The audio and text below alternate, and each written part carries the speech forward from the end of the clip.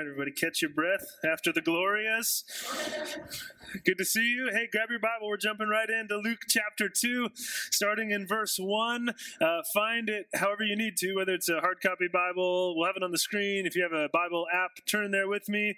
Shout out to those of you online watching on the live stream. Pastor Ian put a lot of work in this week getting the live stream audio fixed. So hopefully right now they can hear us really well. If you can hear us really well, type in the chat, all caps. We love you, Pastor Ian. Thank you for all your hard work. If the sound quality is not better, you can send Ian an email. Pastor Ian, we need to have coffee. Okay, great. Luke chapter 2, starting in verse 1, says this. In those days, Caesar Augustus issued a decree that a census should be taken of the entire Roman world. This was the first census that took place while Quirinius was governor of Syria, and everyone went to their own town to register. So Joseph also went up from the town of Nazareth in Galilee to Judea, to Bethlehem, the town of David, because he belonged to the house and line of David. He went there to register with Mary, who was pledged to be married to him and was expecting a child. While they were there, the time came for the baby to be born, and she gave birth to her firstborn, a son. She wrapped him in cloths and placed him in a manger because there was no guest room available for them. And there were shepherds living out in the fields nearby, watching over their flocks at night. An angel of the Lord appeared to them, and the glory of the Lord shone around them, and they were terrified. But the angel said to them, "Do not be afraid. I bring you good news that will cause great joy for all the people. Today, in the town of David, a Savior has been born to you. He is the Messiah, the Lord. This will be a sign to you. You will find a baby wrapped in cloths and lying in a manger." Suddenly, a great company of the heavenly host appeared with the angel, praising God and saying, "Glory to God in the highest heaven, and on earth peace to those on whom his favor rests." Let's pray. Father, we thank you for your word. We thank you that you have made yourself known to us. And so we pray that you would, by your Spirit, give us open eyes and open ears to hear from you this morning. God, would you speak as we come to your word? Would you guide us? Help us know how to apply these truths to our lives. We pray these things for your glory and our good. In Jesus' name, amen. All right, friends. Well, we just read and heard from Luke chapter 2, the events of that first Christmas, a story that maybe you are quite familiar with. We hear of the shepherds and angels and all these events surrounding the birth of Christ. There's so much that we could say here, so much we could dive into, but for the past few weeks, we've been looking at this story through the lens of preparation, where we've tried to notice how do the people in the chapters of Scripture prepare for and respond to the arrival of Jesus. And then how can we thus prepare our hearts to encounter Jesus this season? We thought, wouldn't it be tragic if we prepare our homes and decorate our cookies and prepare our Christmas tree and jump through all those hoops without preparing our hearts to encounter Jesus and worship him this Christmas season? And so we've talked about different ways we can prepare our hearts. A few weeks ago, we talked about preparing with faith, and we looked at Mary and the angel coming to her with this announcement that she would give birth to a son, and we see that she responds with faith. Even though this thing she's told seems impossible, she believes and says, "Count me in." We talked about last week how we need to prepare with repentance, right? We looked at John the Baptist, and he's calling out, "Prepare the way, get ready, Jesus is coming." And part of preparation is looking inward at our hearts and seeing what crooked way in our hearts needs to be straightened out, how we need to repent and turn from our sin to more fully welcome Jesus into our lives. This morning, we're going to talk about preparation, but we're going to talk about preparing with curiosity. Now, I know that maybe sounds like a bit of a surprise. Like, are we sure curiosity makes it that high on the list of ways to prepare? I mean, it's not necessarily one of those great Christian virtues, right? Faith and hope and love and Curiosity. Does it really belong here? And I admit that as I was praying and preparing for this sermon series, I was a bit surprised that curiosity made the list. Maybe some of you are here and you're even nervous about the mention of curiosity from up front. Isn't this asking for trouble? Isn't curiosity responsible for killing felines and other difficult circumstances? But I couldn't get around this simple observation from Luke chapter 2 in the text that we're going to see, that curiosity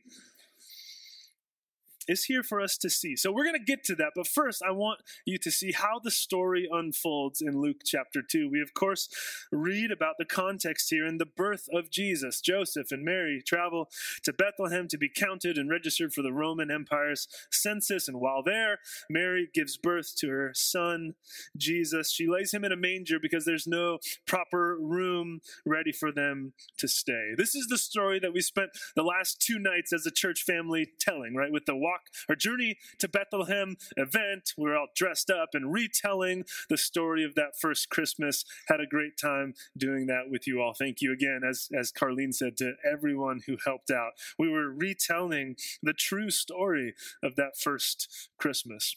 But I want you to look closely at what happens after the birth of Christ. We're introduced to these characters, the shepherds, in verse 8. Look at it with me. It says, "And there were shepherds living out in the fields nearby, keeping watch over their flocks at night. An angel of the Lord appeared to them, and the glory of the Lord shone around them, and they were terrified. But the angel said to them, 'Do not be afraid. I bring you good news that will cause great joy for all the people. Today in the town of David, a Savior has been born to you. He is the Messiah, the Lord.'" So verse 9 tells us, verse 8 and 9, that right after Jesus is born, nearby in the fields, there are these shepherds living and watching over their sheep by night. If you went on the journey to Bethlehem, you probably stopped at the home with the shepherds, or maybe you were one of the shepherds. I drove by in my car the shepherds this weekend, and I said, "Hey, I'm preaching about you guys on Sunday." And they said, "Great, fantastic."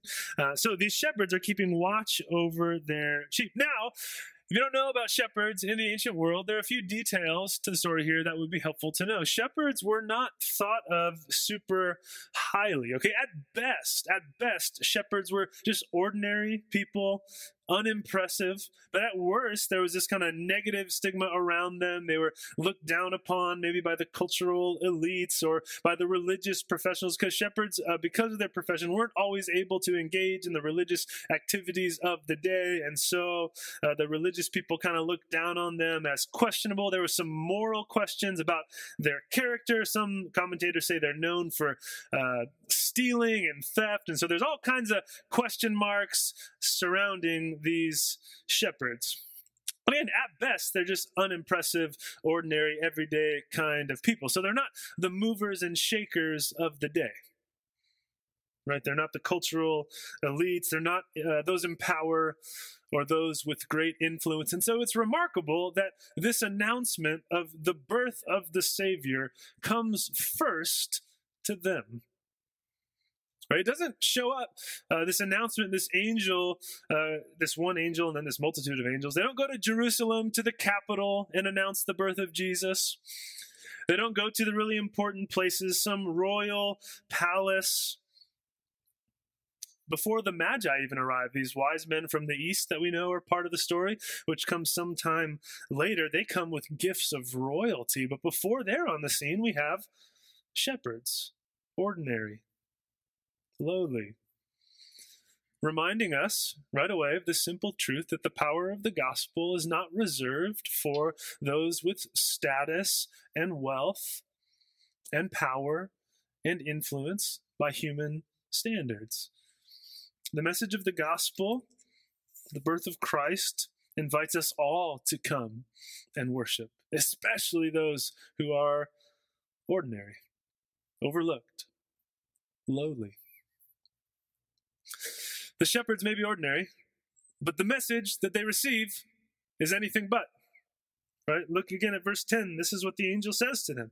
Do not be afraid. I bring you good news that will cause great joy for all the people. Today in the town of David, a Savior has been born to you.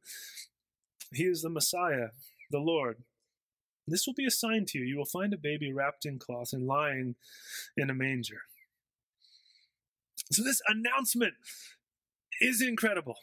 The angel comes announcing what? Good news of great joy. That word good news in the ancient world often was associated with a ruler, with Caesar, an emperor, and some kind of powerful victory that a leader would win for their people. And it would be announced as good news of peace and joy, especially for Caesar in the Roman Empire. The people, the cult of emperor worship in the first century in the ancient world was rampant. And so people were taught to celebrate the good news of Caesar and his birth and his victory and peace that he brought to the people. But the angel here speaks into that world, announcing that the good news is not ultimately about Caesar and the peace and victory that he brings, but the good news is about this Jesus, a Savior, what the people of God have been waiting for generations. A Messiah to come and bring about true peace, true justice, true salvation. And now they receive this announcement today. The Savior is born.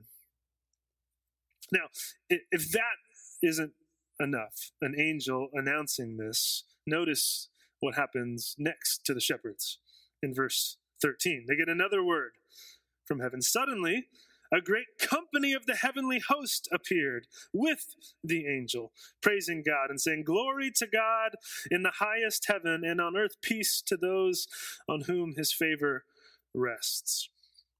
So we do not have just one angel now, but we have what? A company of the heavenly host, a multitude of heavenly beings declaring the praises of God. That word host in Scripture is actually a military term. So if you read in the Old Testament about the Lord of hosts, Yahweh of hosts, it's not talking about God and those who can throw great dinner parties, okay? The Lord of hosts is Lord of armies. So we have angel armies here on the scene. Mighty in power and battle is the Lord, and these angel armies are declaring the praise of God, announcing peace. Isn't that interesting? An army announcing peace in the name of God. Because that night, this night, the plan of salvation is unfolding as God himself, right? The text tells us the Lord would come. He was born. The shepherds were hearing about this profound mystery of the incarnation, right? The doctrine of the incarnation, God in the flesh, where we see in Scripture the teaching that God himself, the eternal Son of God, takes on humanity in the person of Jesus of Nazareth and is born. 1,000 times in history, it's been said, a baby has become a king, but only once has a king become a baby. This is what we see that first Christmas. Now, we're going to talk about the shepherds in just a moment and how they respond to this announcement. They have a good example for us to follow. I think there's things we can learn from the shepherds, and yet the main point of the story and of this announcement is not about the shepherds. And so I want to slow down here and look at really the heart of the message. I don't want us to leave this morning only thinking about the shepherds. I want us to see really the deeper truths here, because the heart of the message and the announcement, the heart of this sermon, really the heart of Scripture is what we see in verses 10 and 11, what we just read. The announcement of good news that a Savior is born. Again, good news. It doesn't say, hey, good news, a great teacher has been born. Or good news, a great moral example for you to follow has been born. Although Jesus is both of those things. But the angel says good news because a Savior has been born. A rescuer. Meaning, You and I needed to be rescued, to be saved from sin and death and judgment and hell.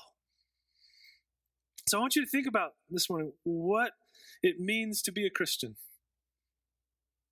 Think about this morning what it means to be a Christian. Think about your story. Because often we don't always reflect and understand just this basic doctrine of conversion. What does it mean to be a Christian? It's not just that we want our life to be cleaned up a little bit. We have some rough edges that need to be smoothed out, and so we apply the teachings of the Bible, and it helps us, kind of be a better person. Our story is not, I was a pretty good person, but I was a little bit selfish. And then in my older age, I started to take church a little more seriously. And so I started showing up, and that was good for me. And my story is that I needed a buddy, and Jesus was my buddy. And I kind of liked some of his sayings. And so I put some of his verses around my house, and, that makes me feel good. Or I want to go to heaven. And so I'm going to just kind of go to church a little bit more and hope that eventually, I'll kind of make my way in. And, if I participate in kind of the social gatherings of the church enough, or I was kind of lonely and I just needed some friends. And so, church kind of provided that for me. Those things aren't necessarily bad, but that's not the heart of what it means to be a Christian, right? What is our testimony if we're Christians? It's, I was dead and lost. I was a slave to sin. I was so caught up in myself and my selfish ways. And God sent his son, Jesus, to rescue me, to save me. Right? The word, a savior is born. He came to save me, to redeem me, to purchase my freedom, to buy me out of slavery, to pay for my sin through his death on the cross, to rise again so that I might, in his name and through faith in him, have new life and be given a new heart. Right? It's because of the mercy of God I've been saved and rescued from my own sin and judgment before a holy God. So friends, we have to get the heart of the message right. And so if I could just sit down with each of you over coffee, this is what I would really hope that you see from the scriptures. We need a savior. And this isn't just about some tips and tricks to kind of clean up your rough edges of your life. We need a rescuer. And friends, you see this even in verse 10, right? What does the angel come announcing? Good news. We've talked about this before. The angel doesn't come announcing good advice. Right? Hey, I found some new ways to clean up your life. Good advice for you to follow, some better rules, and just, here's some more information. No, good news. Good news. That means it's an announcement, a proclamation of something that has been done for you. It's not, hey, here's what you need to go and do. It's here's what has been done, what has been accomplished through Jesus. So friends, we need to remember the good news of the gospel, what Christ came to do for us, and through faith in him, we can receive forgiveness and eternal life in his name. So now that we got that settled, we can look at our friends, the shepherds, and learn a thing or two from them. Right? Because as we look at what happens next in the story, we probably wonder, what are the shepherds going to do? Okay, they're out in the fields. Maybe they're a little bit tired. Maybe they're counting their sheep, trying to go to sleep. I don't know. And the angel shows up with this announcement, and then a whole host of angels shows up singing the praises of God. And you might wonder, okay, what happens next? Because how people respond to angels in the story so far is not a guarantee. Right, we have Zechariah in chapter 1. As we saw, the angel shows up to him and tells him, hey, your wife is going to give birth even though she's old. And his response is one of really unbelief and questioning in a kind of prove it to me sort of way. And what happens to him? He gets zapped, right? And God's like, hey, you can't talk until your son is born. True story, go read about it. Luke chapter 1. And then we see Mary. An angel appears to Mary, and she responds with great faith and says, as the reading from earlier showed, she says, hey, may your word to me be fulfilled. I am the servant of the Lord. So she responds with great faith. And so now we reach these shepherds. We wonder, okay, well, what are they going to do? How are they going to respond?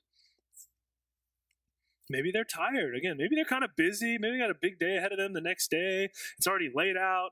They're like, okay, this Savior's been born in Bethlehem, but that, it's nearby. But I don't really want to go on some, kind of mystery tour to find the Savior and looking in barns and stuff. I'm just going to stay here and go to sleep. I don't know. Let's read on. Okay, verse 15.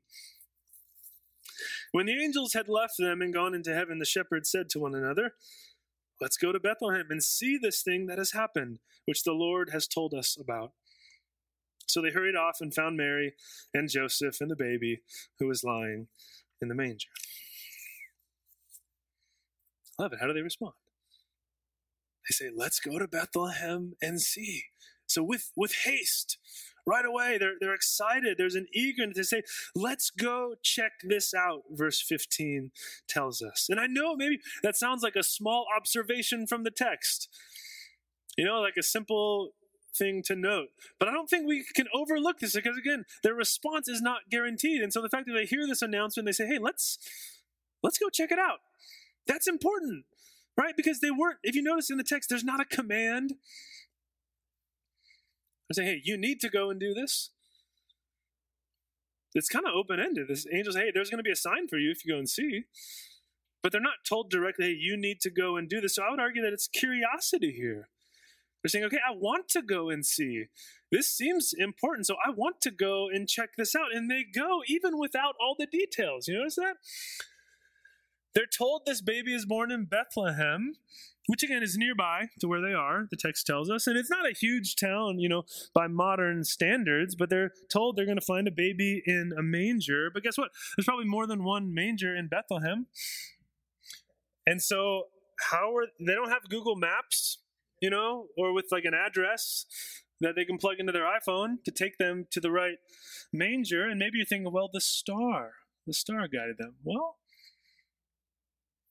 I'm not sure we can be confident of that. Matthew chapter 2 mentions a star.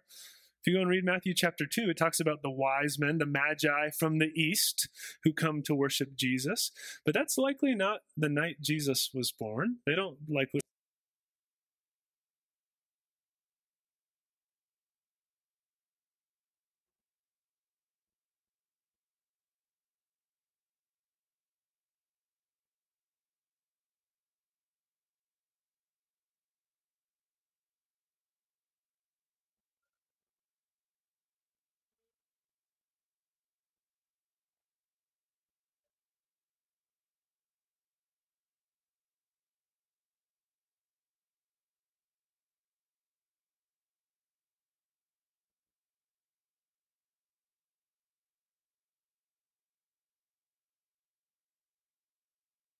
No?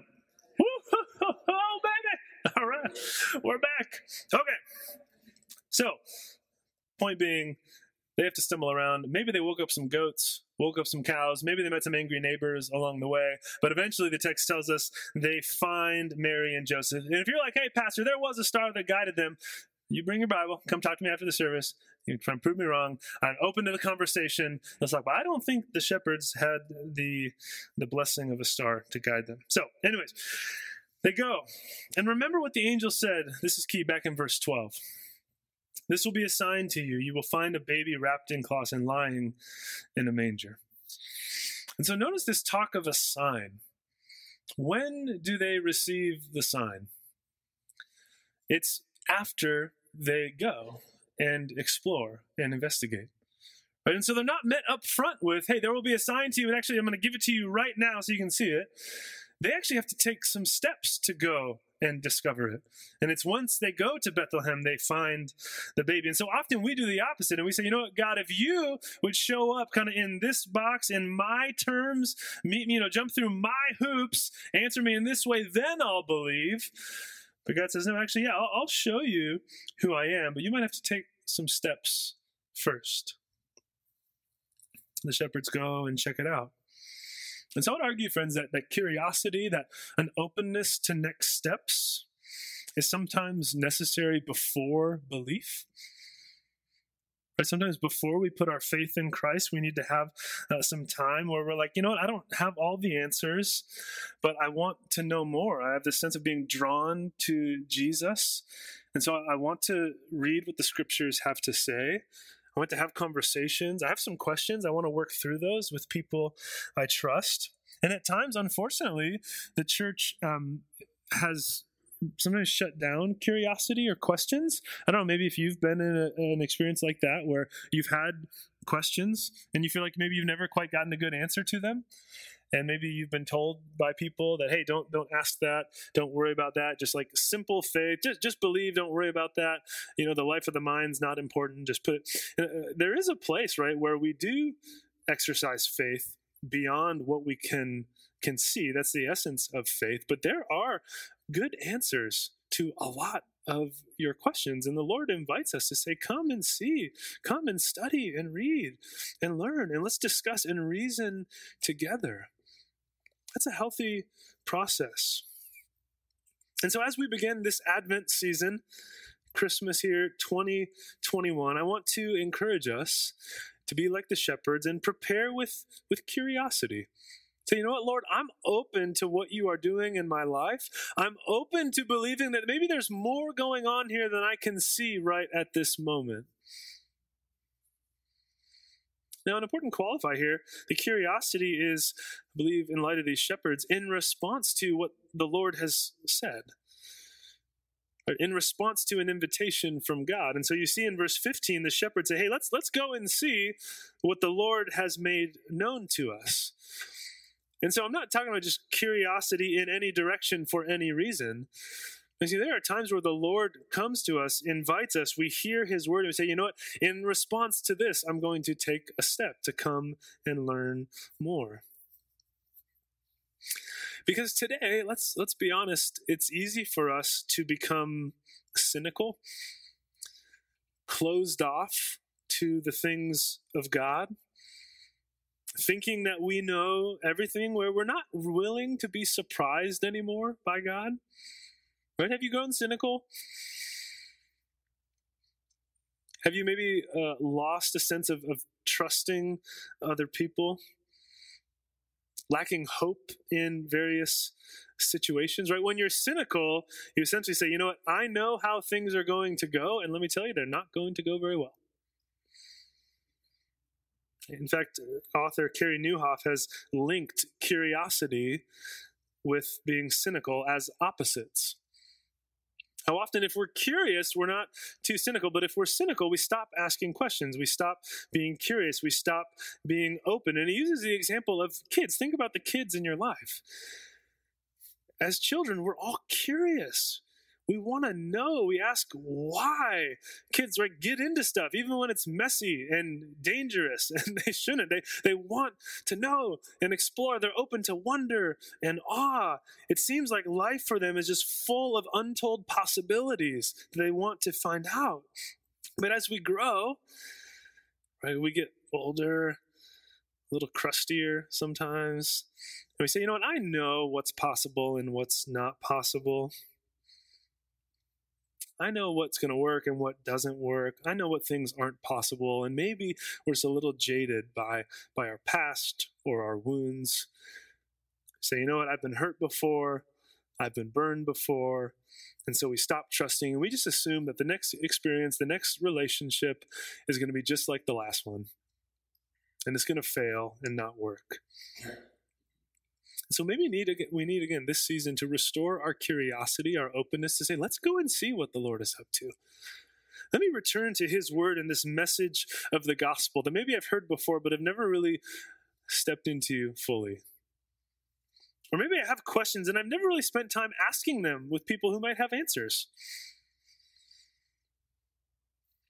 And again, I would argue curiosity is a few steps before faith, where we say simply, again, maybe there's more here than I realized. Again, if you are still nervous about the whole curiosity thing, and you're like, this Pat, he's lost it. Let me tell you, I think when we look at the Gospels, we see this because we see with the disciples, right? We read about the disciples, those guys following Jesus, and do they usually have it all like put together and figured out? No, they're like fumbling through stuff, making mistakes, chopping ears off, rebuking Jesus. They're missing the boat all the time. And yet, we see that there are some who hang in there and continue to follow. And there are others who reach a point where they're like, you know what, I've seen enough. This is not the guy. He's not the Savior. I'm going to go off, back to my own life and career and do whatever. But then there are the disciples who say, you know what, I'm going to stay with Jesus. Where else can we go? Some of them say, right?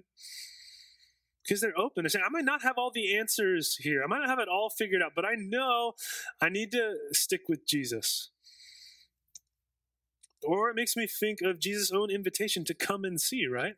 Before he says, come and see, he'll say, before he says, follow me to some of his disciples, he'll say, come and see. There's this initial invitation. Come, spend time with me. Bring your questions.